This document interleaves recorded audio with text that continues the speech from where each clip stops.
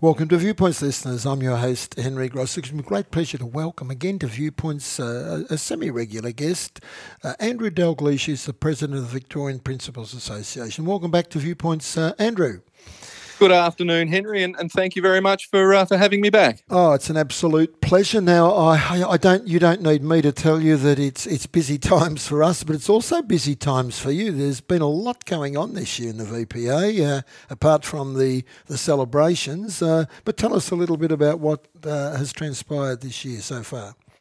Look, there certainly has, Henry, and part of the work that we do from the VPA is certainly work with our members and work to amplify their voice, and that's with department and government around the challenges we're facing, but also to celebrate the successes that we're having. And daily those successes are occurring in schools, but it doesn't mean that it's not without extremely hard work and leaning into that work.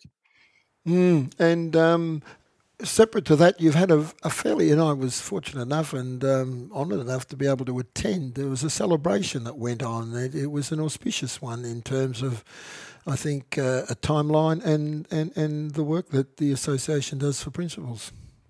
Look, it was, Henry, and we officially celebrated 50 years as an association last year. We had planned a get-together to celebrate that with current and past members. Unfortunately, COVID-19 cruelled that for us, as it did for many other things. But it was exciting back early May to be able to bring together over 100 guests and acknowledge the work that the VPA has done, celebrate that with members, with life members, and hear from some of those members around just how important the work of the VPA was for them and how important it will continue to be into the future. And with COVID hitting us, and also just the nature of the job changing in a number of ways over the years, Andrew, that sense of collegiality, it's rather priceless. And to what extent and how well do you think the VPA addresses that need that we all have? Look, Henry, I believe it's even more important now than it has ever been. And certainly principals are understanding that because for things that have been totally outside of their control, they have not been able to come together collegiately. Now, one of the activities that we do throughout each term is come together and have meetings with our principals to talk about implementation of programs, to discuss issues that they may be facing at the local level. One of the things that absolutely strikes me is that many of those meetings, Henry, are breakfast meetings. Principals will come together at 7:30 in the morning, and we'll share a meal together. We'll talk about the work that we're doing. We'll celebrate things that are happening in the local area. And what really strikes me is that fundamentally that is because principals are saying we want to come together, but we absolutely then need to get back into our schools and be working with our children, our communities and our staff. Absolutely. And the nature of the sorts of meetings we have over the years has changed. And my view is, and I've shared this with you before, I think the VPA fills what's to some extent a bit of a void for that, and the job can be quite lonely. Look, it can be. And again, I had a meeting this morning in Bendigo. So we're talking, in many cases, we've got some of our larger regional schools, but we also have some of our very small rural regional schools where it may be single teacher, 2, 3 or 4 teachers. So to bring those people together to discuss what they're facing, to talk about the impact that they're having, the teaching and learning programs. It really is so important because, as you said, the role can be lonely, but we should never make it lonely. It's such an important part of our work to be able to discuss what we're doing with colleagues. Now we're in the 3rd year of this pandemic. It's morphed into something different, I think, each year to what we were hoping for and or expected. What are you seeing out there in terms of the impact in year 3 of the COVID pandemic? Look, it's in some cases we're seeing incredibly weary staff members and principals. In others, we're seeing we're leaning into the work with a degree of optimism because this is the right work. Discussions I've had, particularly over the last 2 or 3 weeks, have been with principals who've said, I've actually had to teach again, but when I go into that teaching environment, it's actually really peaceful.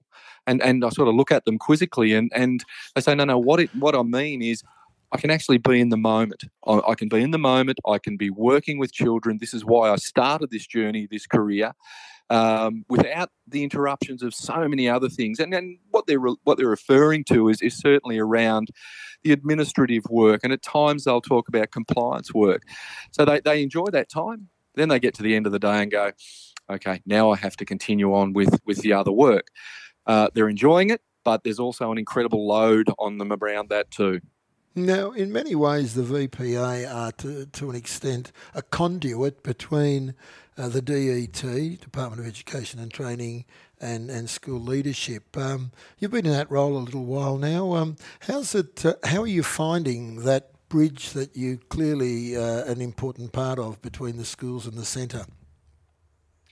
Look, I think the really important part of this, Henry, is that we work extremely powerfully with the DET to build a purposeful relationship, and that is that we are part of the one system. But what we can bring to the table is the voice of the professionals. We can amplify the voice of principals in their schools around the impact of initiatives as they're rolled out. Now, from my perspective, we want to be having those discussions earlier and earlier with the department so that when it comes to implementation stage, those projects, those programs can roll out smoothly and have that support behind principals. You know, the last thing we want to see is a policy, a program is developed, great intentions, it gets rolled out on top of the work that principals are already doing. Now, again, we want to see success in our schools. We want to see our children achieving and learning and growing. That's the core part of our work. But we also want to engage in the development of those programs as well. Now, an area that you're rather privileged in compared to many of us, and that is that you do work directly in that role of the president of the VPA with the senior bureaucrats, and out in the schools we can. Well, we do have a limited view of what it's like there, and sometimes that can be jaundiced. Your take on those people and the work and the pressure they're under, we know what we're under. I'd assume it's pretty severe for them and their commitment to make all this work. I think you hit the nail on the head, Henry. You know, those people who are working in our central and regional offices are under immense pressure because we talk about the reform that's going on in our schools. We're talking about government initiatives and you know, the expectation is that they will be implemented. Now, COVID has certainly impacted on so much of that wonderful work over the last few years. But again, it's having those ongoing conversations, putting forth and providing feedback is such an important part of that. You know, again, seeing people that are working incredibly hard, but not necessarily being able to get the impact as quickly as they may like, and or having to slow down some of those initiatives to support the challenges that are being faced in schools. It's created a greater need again for that regular conversation back and forward about what is working and what can we continue to develop together. Now, one of the areas, and it's become a bit of a chestnut, and you've heard it over and over, shortage of teachers, shortage of people applying for leadership positions. How far are we from having those shortages, you know, meaningfully addressed, because they are causing pressure and worry? Look, they are, Henry, and schools are seeing it every day. It's not just the short-term replacement of CRTs, but it's having people apply for positions, not just in rural and regional Victoria or traditionally what may have been hard to staff schools. So certainly part of our work as a VPA, part of the department's work is also working with initial teacher education providers around how do we attract, but also how do we retain teachers. Now, this is not just in Victoria. This is across Australia. In fact, it's even internationally. Got involved in conversations with AITSL on a national level. The department certainly have put in place and are starting to work around teacher supply and demand pathways to continue to discuss with the profession what are some other strategies we can try to not just retain teachers who are currently in the system, but to attract new ones to enter teacher training. One of the things that concerns me is there's no easy fix for this, and I think we're going to be under pressure for some time to come yet. No, you're right, and the fact that it does have it's an international phenomenon suggests that there are some big picture issues there that we can't really blame individual constituencies on entirely. Look, this is the case, Henry, and I've had conversations with the media over the last week around teacher shortages, Monash reviews, and information that's been put out. And I had a conversation with a television producer this morning around a story that they were wishing to run, and I just said, look, probably part of my frustration is earlier in this week we were talking about the importance of attracting and retaining teachers and staffing shortages, and yet here we are going to head down another story about aggressive behaviour in our schools or aggression from our families or so on. Now, yes, we know that that's a concern and an issue, and we're working to address that, and we're seeing initiatives in place and even legislation from government to help address that. But I think we need to continue to focus, and we do this within our profession, but at times I don't believe that broader community does. We need to promote the wonderful work that's done. We need to celebrate the successes because, Henry, you and I know that teaching changes lives. And we need great people who are comfortable, prepared to do the work, have the resources available to them to be able to do that. There's constant conversation around working conditions, around salary, around pressure in the job, around angst of children and families. And yes, these are all part of it, but we're hearing all of the negatives consistently, and we're not necessarily having the chance to celebrate the wonderful positives that we see. And somehow we have to get a balance so that young people say, this is something for me, this is what I want to do because it does make such a difference. Good point, Andrew. We're going to take a short break. Can you hold the line? I certainly can.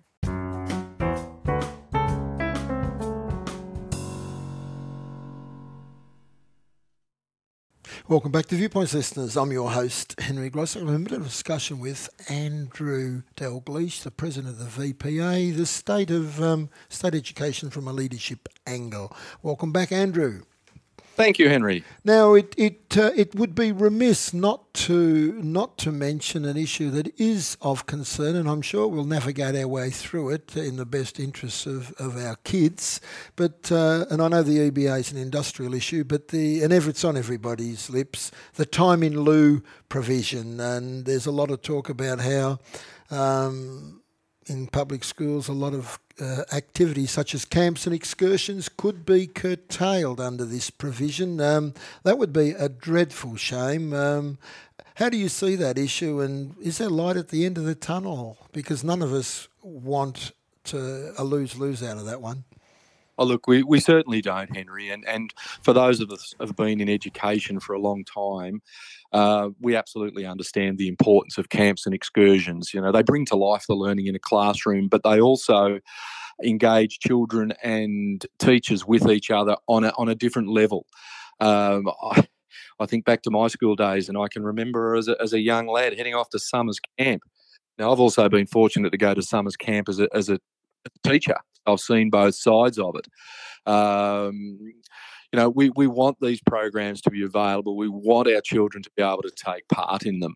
The challenge that we're facing at the moment is with the new agreement, there are formal time in lieu provisions that have now been put in place. What we're waiting for, certainly, and working with the department, is developing what those guidelines will look like. At this stage, there's still some concern from school leaders because we start to plan or book those camps 12 months in advance. And we need to know what that's going to look like, how we're going to provide that release for our teachers after they've been on a school camp. We're hoping to get that clarity in the next couple of weeks in the form of implementation guidelines being released. No, it's a good point, and it is an issue that at the end of the day, we certainly don't want our teachers burnt out by too much work, but at the same time we love to have our kids going on camp. Now, Andrew, I was reading, while we're talking about the positives, it reminded me of a piece I read in the Educator Online, a very good publication that comes out daily, and there was a piece there on longevity in the profession. And the Educator Online, we're talking to people who have been in the system for some considerable time and not only survived but thrived. Now you've been in the profession for quite a few decades, I might suggest, and you still hold your energy and your verve. From your perspective, what are the keys to avoiding burnout and cynicism and an early retirement? Look, it's a really interesting question, Henry, and you also have been able to sustain and maintain a connection as well. But I think part of it is there's also a need to understand who you are personally, what drives you, what interests you, and how you stay grounded and connected.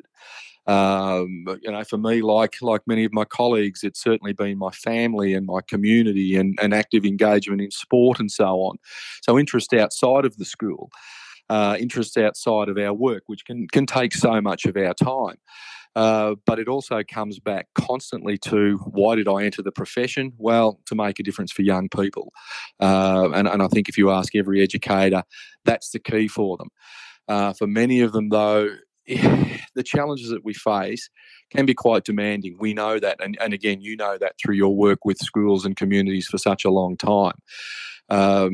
We know that every 10 weeks there will be a break from that absolute intense daily work involving children, families, communities and staff.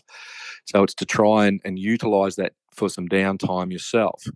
Doesn't mean that principals will get the whole time. In fact, many of them continue to work throughout that 2-week non-contact time with children. But it's getting absolute balance where possible and being able to switch off. Now, for some people, that can come easily. For others, we have to train ourselves to do that. And I think it's important that we do stop and think about how do we step away from the work that we do? How do we refresh? How do we reconnect, whether it be through exercise? We look at our diet, we look at our well-being, and we talk with colleagues and friends around things that may be challenging us more so. I would like to think as a profession we've become much better at that over the last decade or so. And there is an awareness of the impact that the work has had. Certainly we know that our department has put in place principal health and wellbeing programs as an acknowledgement that, yes, this is an incredibly tough job.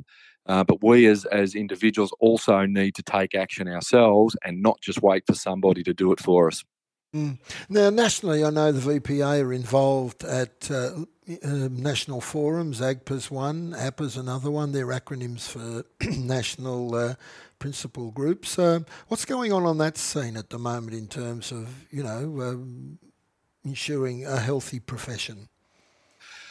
So, Henry, the first time since COVID commenced and since I became president of the Victorian Principals Association, I was privileged enough to go and meet with presidents of every other government primary school association in our country 2 weeks ago. This was immediately following the federal election. So the work that we do there is very much around how do we represent, in this case, government primary school education to the federal education minister. What we have coming up throughout November is submissions for the national funding agreements.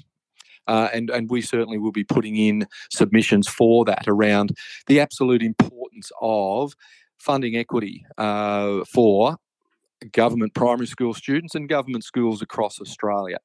We talk about the Gonski Review and what that was intended to do and what it may or may not have delivered to date. Now, we strongly believe of the importance of that equity and getting our school resources standard funding up to 100% of what should be provided. Resourcing continues to be a significant issue in our government schools, and fundamentally, a country as resourceful or as resource-rich as ours, we absolutely need to be providing the appropriate funding to ensure excellent education for all. And that's a really strong part of the work that we do on a national level. Now, we're talking of hopeful signs. I know personally I am. You, I'm sure, will be meeting with him soon. The new Federal Minister for Education, Jason Clare. Helpful noises coming from his direction. Am I being too optimistic? Look, Henry, there are, and certainly Jason has been on the front foot as our new minister around that absolute belief in and importance of government schooling. Again, we too are trying to organise to meet with him to share what we're doing, to certainly commit to working together with the minister in achieving all that we wish to for school students across our nation. Again, he will be incredibly busy as he gets to understand his portfolio, but we're absolutely knocking on the door to speak with him. Absolutely. Time's got away from us as always, Andrew. Always a pleasure and always uplifting. And look, I commend you on the approach you take. It's a sensible one. You haven't got your head in the sand about issues, but at the same time, you do provide that important spark of enthusiasm and hope that we need in our profession. So thank you for that, and thank you so much for your time again in being available for our podcast. You're absolutely welcome, Henry, and I thank you for your ongoing work in schools, as I do for every principal in every school every day. That's where the real work is, and it's where we continue to make such a positive difference for our students and our children. Absolutely. Thank you. That was Andrew Dalgleish, President of the Victorian Principals Association, a great advocate for principals in government schools across our state and, dare I say, on a national basis too. We'll take a short break.